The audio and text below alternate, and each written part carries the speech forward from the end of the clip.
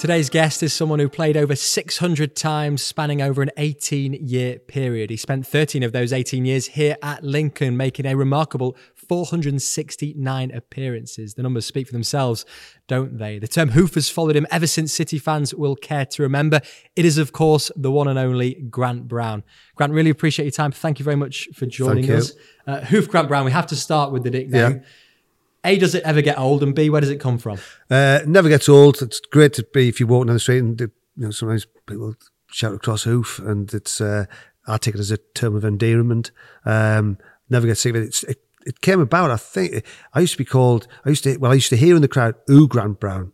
And I remember one that we were playing away at Darlington one day, families in the crowd, and then it just came out. "Ooh" turned into Hoof, and I thought that's different. But then it stayed for me from then. I think it's probably early 92, 91, 92, something like that. So I've been having that name for the last 33 years. So 33 years. I mean, back then, the idea of hoofing the ball, getting the ball, winning it, and sort of getting it away was seen as a positive, which is funny how now we've come full circle and almost it's seen as a negative within professional football. How do you think you would have coped with playing now? I think we'd have adapted. I think that's the thing is if you're training every day in, day out, doing that sort of playing out from the back and that you adapt to it and you get used to doing it. We were asked to do certain things. We were asked to defend. We were asked to head it, clear it. The better players stood out. I mean, the ones that could play. Matt Carbon came at a time and he played at centre back at times, and he played out. And but most of us just, we were told, don't mess about with it, get it cleared. Whether it's over the stand, if it's wherever it is, just get it cleared. If it stays in play, it's a bonus. And Matt was unbelievable for you, wasn't he? He was one of the players that you most enjoyed, I think, playing with, really. Matt Carbon was a good player. He was a young lad. We played him up front at times, and but he settled into a centre back role, and he was a good player. I still see him now. So he has a part of an academy, and still see him. He's still the same lad. You bump into people, and he hasn't changed.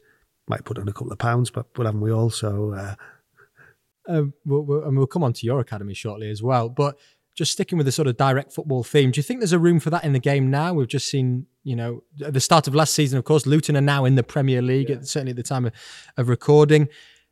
But not many teams go down the direct route. Do you ever think we'll be at a point where teams see direct football as a positive again? I think the game evolves all the time. It changes, so you'll have bits where it's running with the ball, white wingers who double pass players, and you have bits where now it's playing out of the back, total football.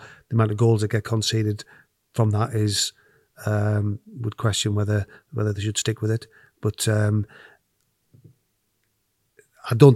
think it'll evolve. I think it'll mix it up a little bit. You'll see success from teams that go long, that play direct, because other teams are not used to playing against it. And if you've got the right personnel in the right positions and the players that will play those balls, those passes, because some players now, I'm not going to play that pass. That's not me. I don't do that. But Luton had success with it. I think the Championship teams get success. It'll be interesting to see how Luton cope, and whether they change, evolve a little bit, or whether they do the same thing. If they do the same thing, they might struggle, because centre-halves now in the Premier League are 6'4", 6'5", and they're big lads, and they can deal with the direct play, and I think they can and they can play as well. So be interesting. Now, you've lived in this city for over 30 years, but of course born in Sunderland. 30 years is a long time, isn't it? Does this place feel more to you like home now than the place that you were born? Yeah, definitely. Yeah.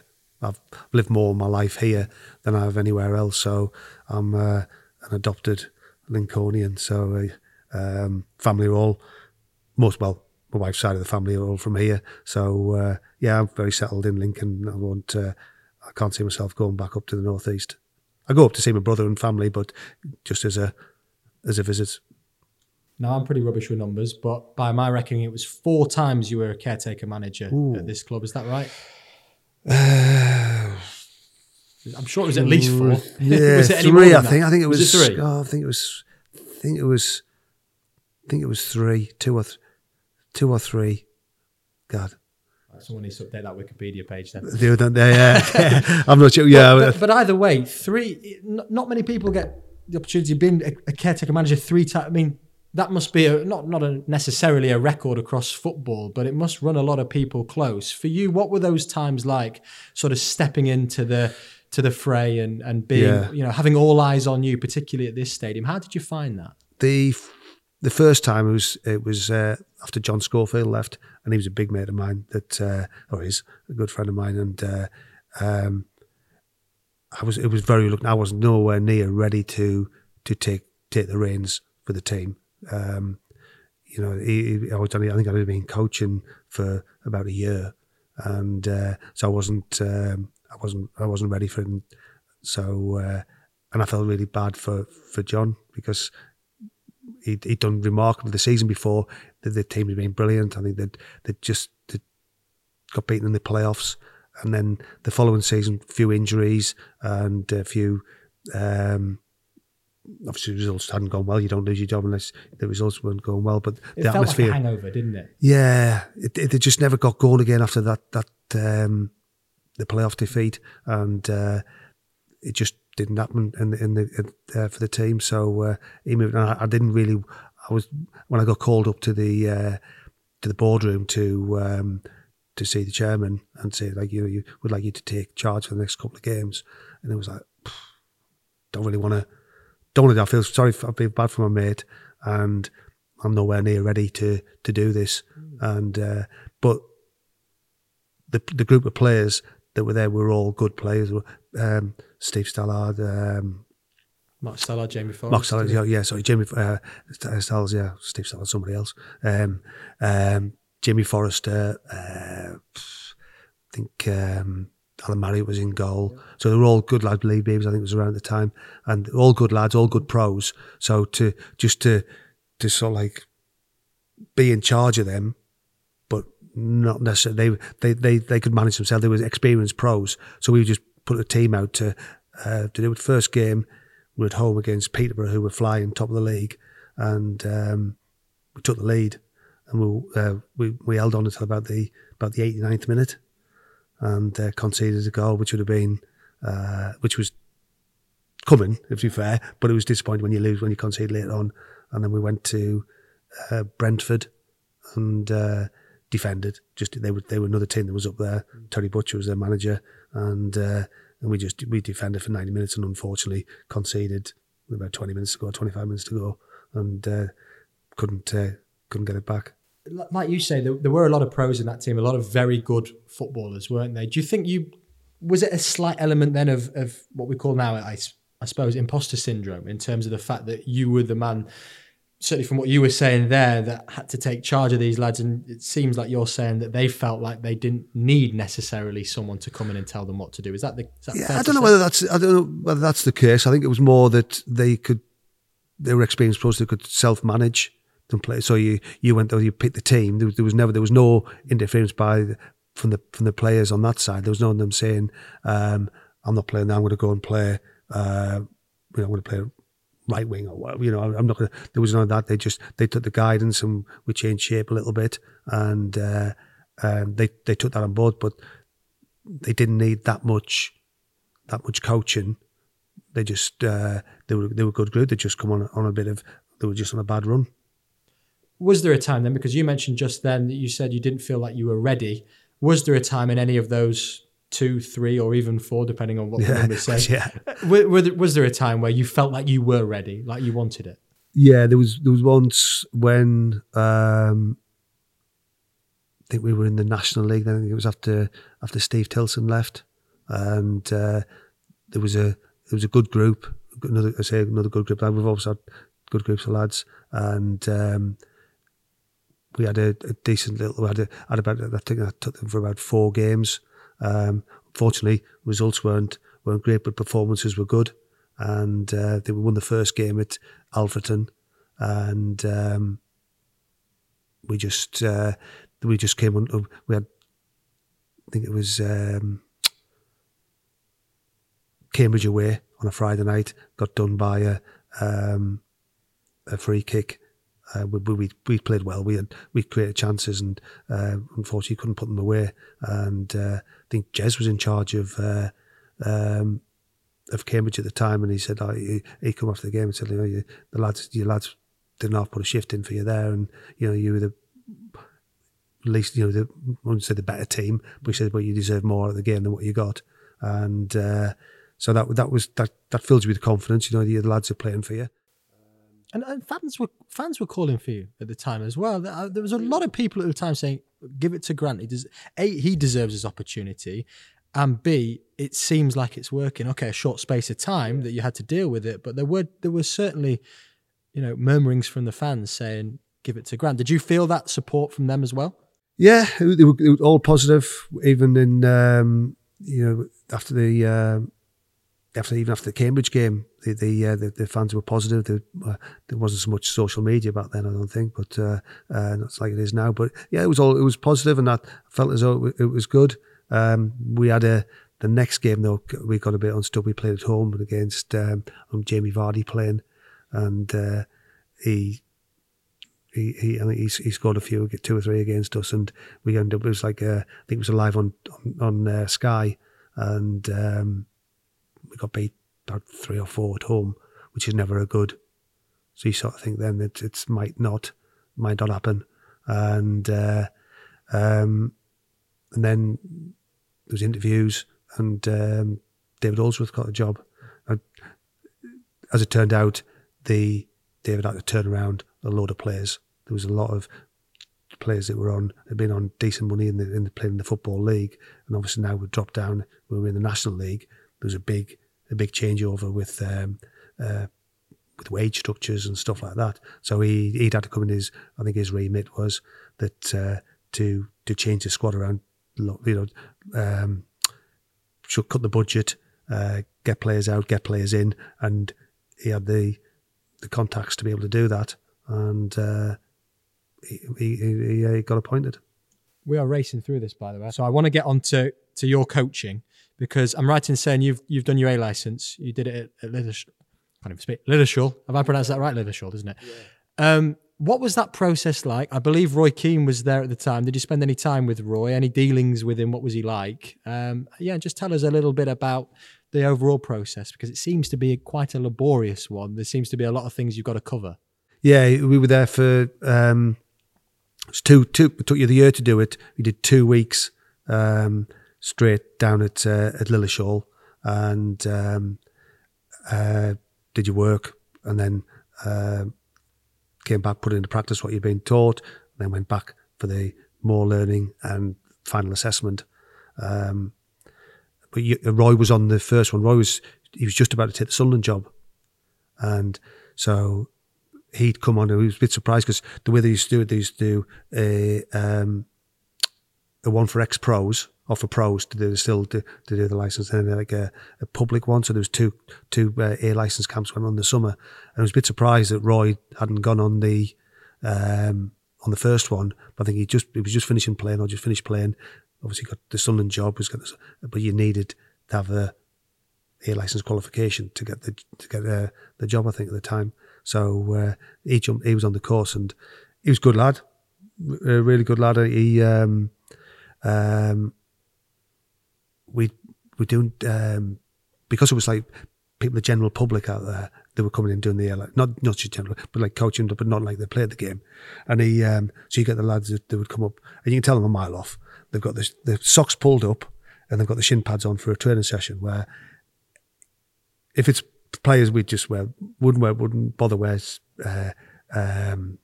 shin pads, wouldn't bother, just white tennis socks sort of thing. That's what you wear. And so he did that. So you always you sort of like clock them, and he'd clocked it. And we're doing something one day, and it was a phaser player, and the ball's bouncing. Now if it's 2 pros, that, so you both pull out the tackle. But I think the ball's bouncing. It's Roy, and it's somebody else. One of the one for, on the course, and I think this is not going to go well because that player's not going to pull out because he's going to want to have a tackle. I beat Roy Keane in a tackle, and I thought Roy's not going to pull out, and the ball's bounced. He's just took the ball clearly, but took the lad out. And I think everybody from then on thought, yeah, don't mess with Roy. And the lad never coached again. He coached, but he didn't go to 50-50s with Roy. Roy got a bit of a free run with things then, but he was a good lad. Great we would go out. He would drive us. He would have a Coke or something like that, and leave it there. We'd have a couple of beers, and he'd take us back. And he was just one of the lads. He didn't come across as being anything other than another guy. Yeah. Is it a long process getting those badges, and is it a fair process? Because from the people that I speak to, and whether you listen to podcasts or see people speaking on the TV or whatever, there seems to be a reoccurring theme that there's a lot that goes into it, and you don't necessarily get quite as much out of it as the amount you put in all of the time, and that's both financially it can be, but also time wise. Is football in this country encouraging young coaches enough? Good question, but I think the way that the A license structured now is a lot better. Shane, who I work with, has just completed his A license, Shane Clark, and by talking to him and seeing what he has to do to have passed his A license, the challenges, the stuff, it's far more advanced now than what it ever used to be. I think it is geared towards the ex-players, but then also you've got the pro license that goes beyond that to the next stage, which is a longer drawn out process, I think. But no, I think it's improved now. You don't go away for 2 weeks now. It's ongoing. You have club visits to watching to check that you practice. You're doing what you are told to do on those get-togethers, and there's a lot more stuff, a lot more presentations where we never had to stand up in front of the group and speak. They have to do presentations to group presentations, as if you were running a club, as if you were manager or coaching of a club, how you would structure things. You mentioned Shane Clark there. I want to ask about him and Jack Hobbs, because they're now working with you at the FCV Academy. FCV International Football Academy. FCV International Football Academy. Talk to me a little bit about that, and then we'll come back slightly onto both playing career, and there's a few little things I want to touch on with your coaching career again. So tell me a little bit about it. Yeah, so when I left Lincoln as a coach, I was out walking the dog one day and bumped into an old ex-teammate, Steve Welsh, who had seen that I was out of work, and he said, I see that FCV are looking for a coach. And he said, I said, what they're like? And he said, well, he used to go down there and work on a Saturday on a weekend down there. He said, they're good. Yeah, it's good setup, everything. He said, based in Stamford, it's not far away. And so he said, I'll give you the details to have the job. So applied for the job, got the job. Anyway, what we are is boys from all over the world, literally all over the world, will come over, mainly to do BTEC for education, but there's also, we got some good lads who actually probably would have been in the system over here, in the academy system over here, if they lived in this country, but they come from countries that don't provide that service. So we've got a lot of Nigerian kids, got Australians, we do have European ones, we have South Americans, so literally all over the world they'll come, and we got some good players, we got some good lads that we do our best to get out to clubs here, whether that's on trial or we just had one boy that went to Wayne Rooney's club in America, Dallas. Dallas. Dallas United. Dallas. I want to say Dallas Cowboys. DC? Yeah, DC United. Yeah, DC United. That's it. That's it. DC United, Dallas. And so boy went over there for a week's trial. So the standard of play we get is can be good, but also we have ones that are just learn the game. They back at home. All they've had is like a cage or a 6-a-side pitch to play on, and never played 11-a-side before. So they come over mainly for education, but to play football as well and try and improve. But knowing that there's career in football's probably not. It's not going to happen for them, but they want to enjoy themselves. So we'd have a balance between like like elite players or our elite players, not and I'd like development players that come for more recreational stuff. Brilliant stuff. Listen, I got a list of topics that I had, and we had you talking about coaching, and then we veered off slightly. My fault. I want to go back to around about 2011. So the club is relegated. For you, with this club in your heart and what you know of it, what did it feel like for you? Just how bad was it around that time? I don't think you realise at the time what the implications of getting relegated. It's like it happened to other clubs. I know it happened. It had happened to Lincoln before, but that was a different situation.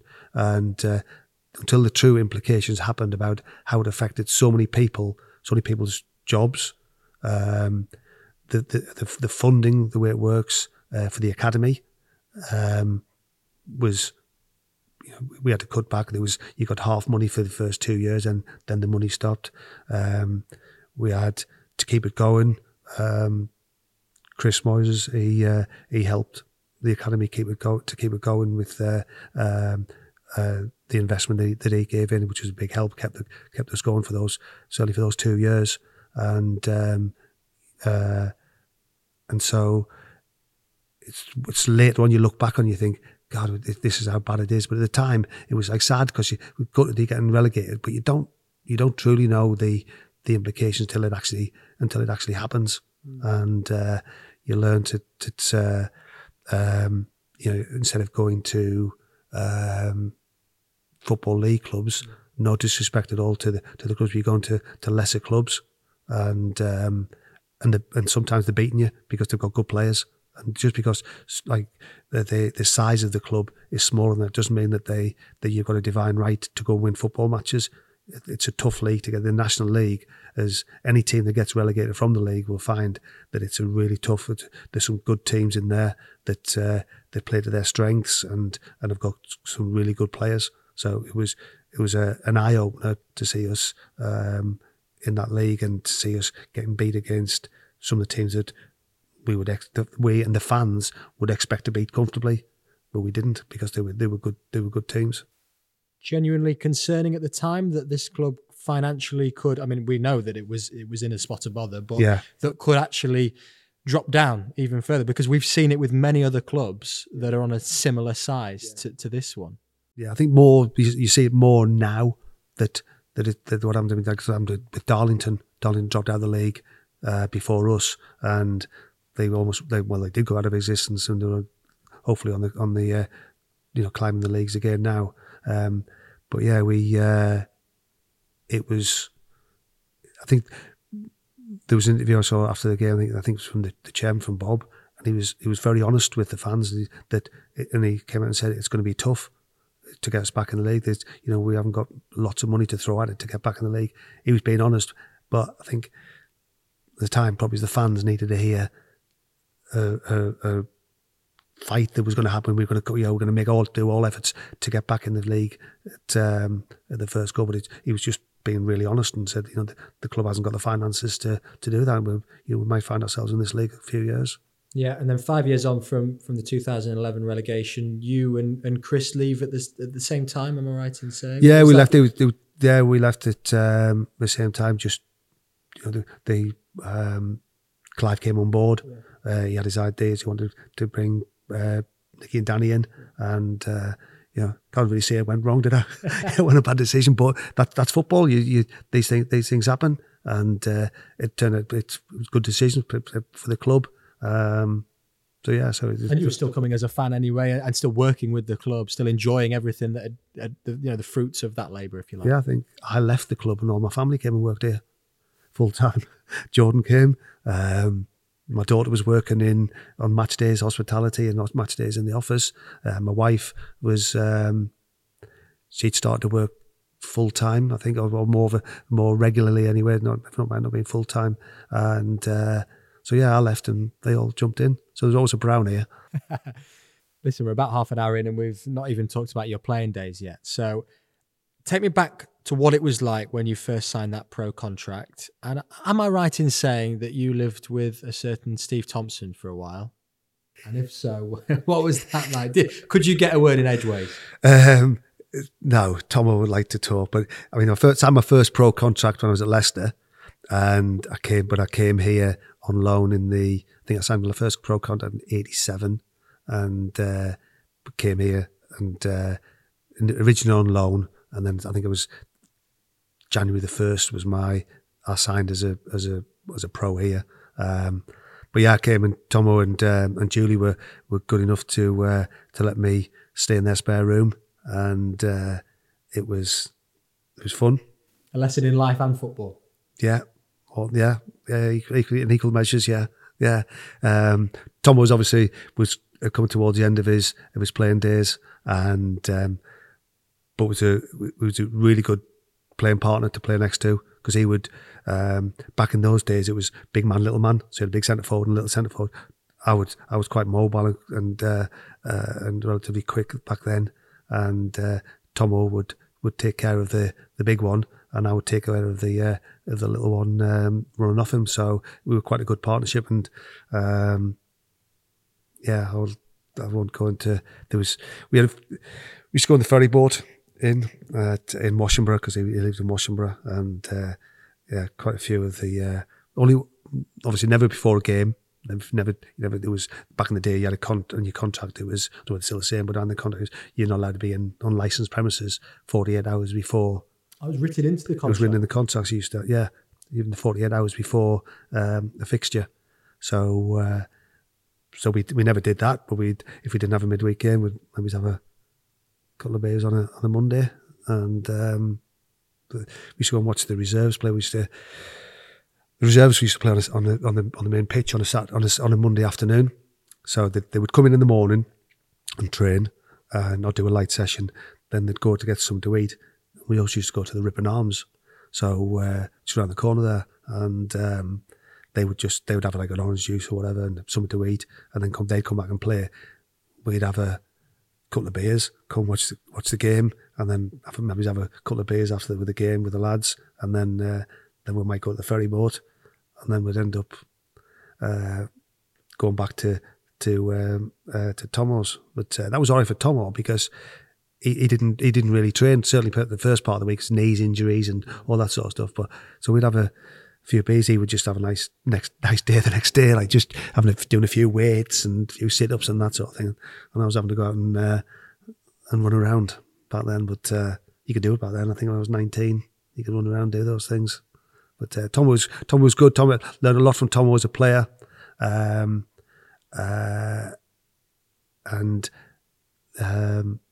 they looked after it. Julie's great, still is, still see them, and it's they were good people to look after. Yeah. So he was one of the key influences for you. Who else, particularly around this club, was someone that you looked to either as a mentor, as a bit of inspiration, or as an influencer?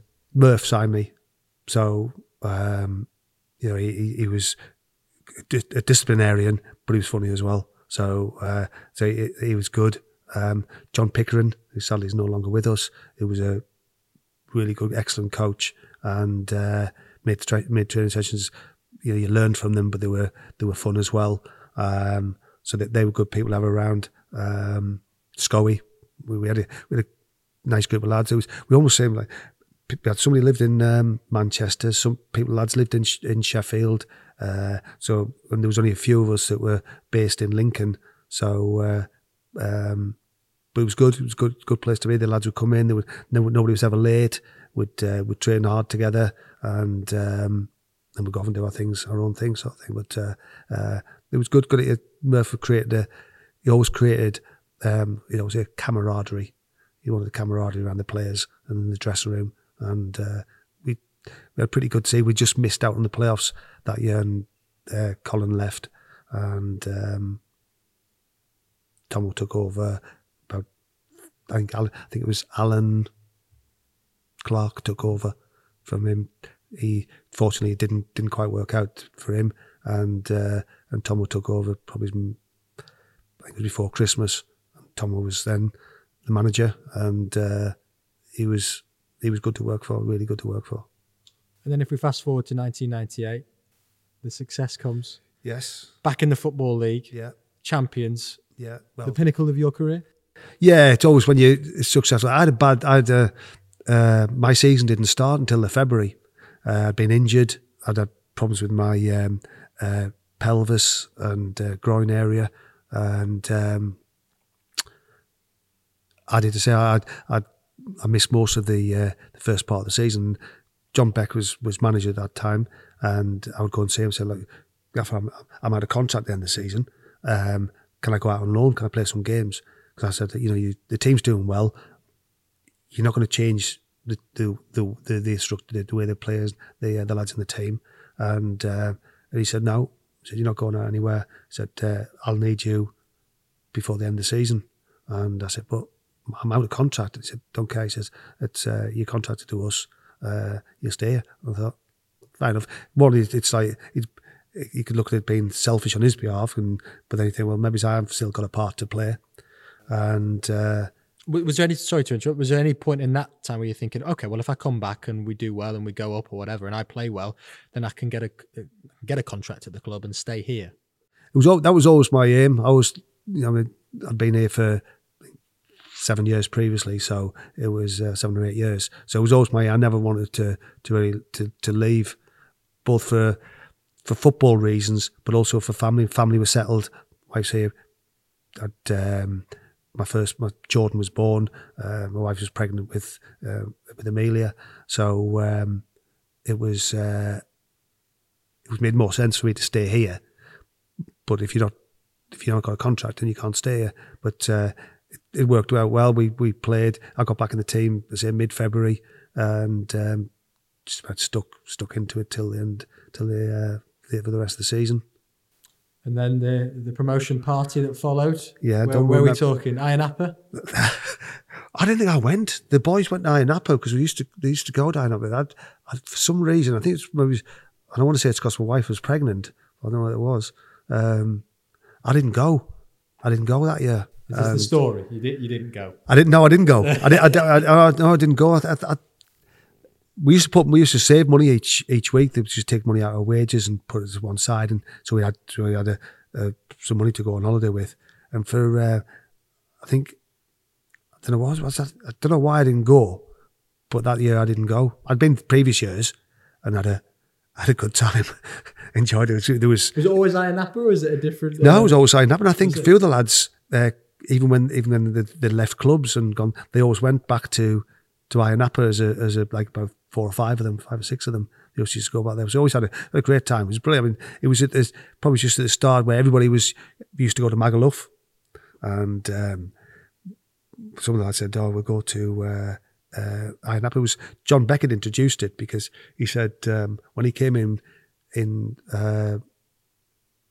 he first got the job, he came and said, "Right, if we stay up, we'll go away at the end of the season," and it galvanized us. We just it gave us a reason, not just personal reasons, but gave us a target there to aim for. If we got that, we've got something to look forward to at the end of the season.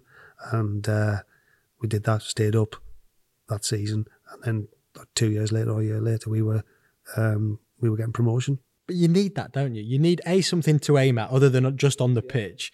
And you need, if we look at Jack Grealish off the back of last season, plenty of people had a lot to say about his, quote unquote antics, if you like, but he was the first to say, come on, I've been playing for 11 months now. You, when you were a player, were probably playing for at least 9.5, 10 months at a time. Months, yeah. You need that break, don't you? Of course you do. He's not going to do any harm. I think I watched some of the stuff on YouTube and I thought it was brilliant. I thought he enjoyed himself.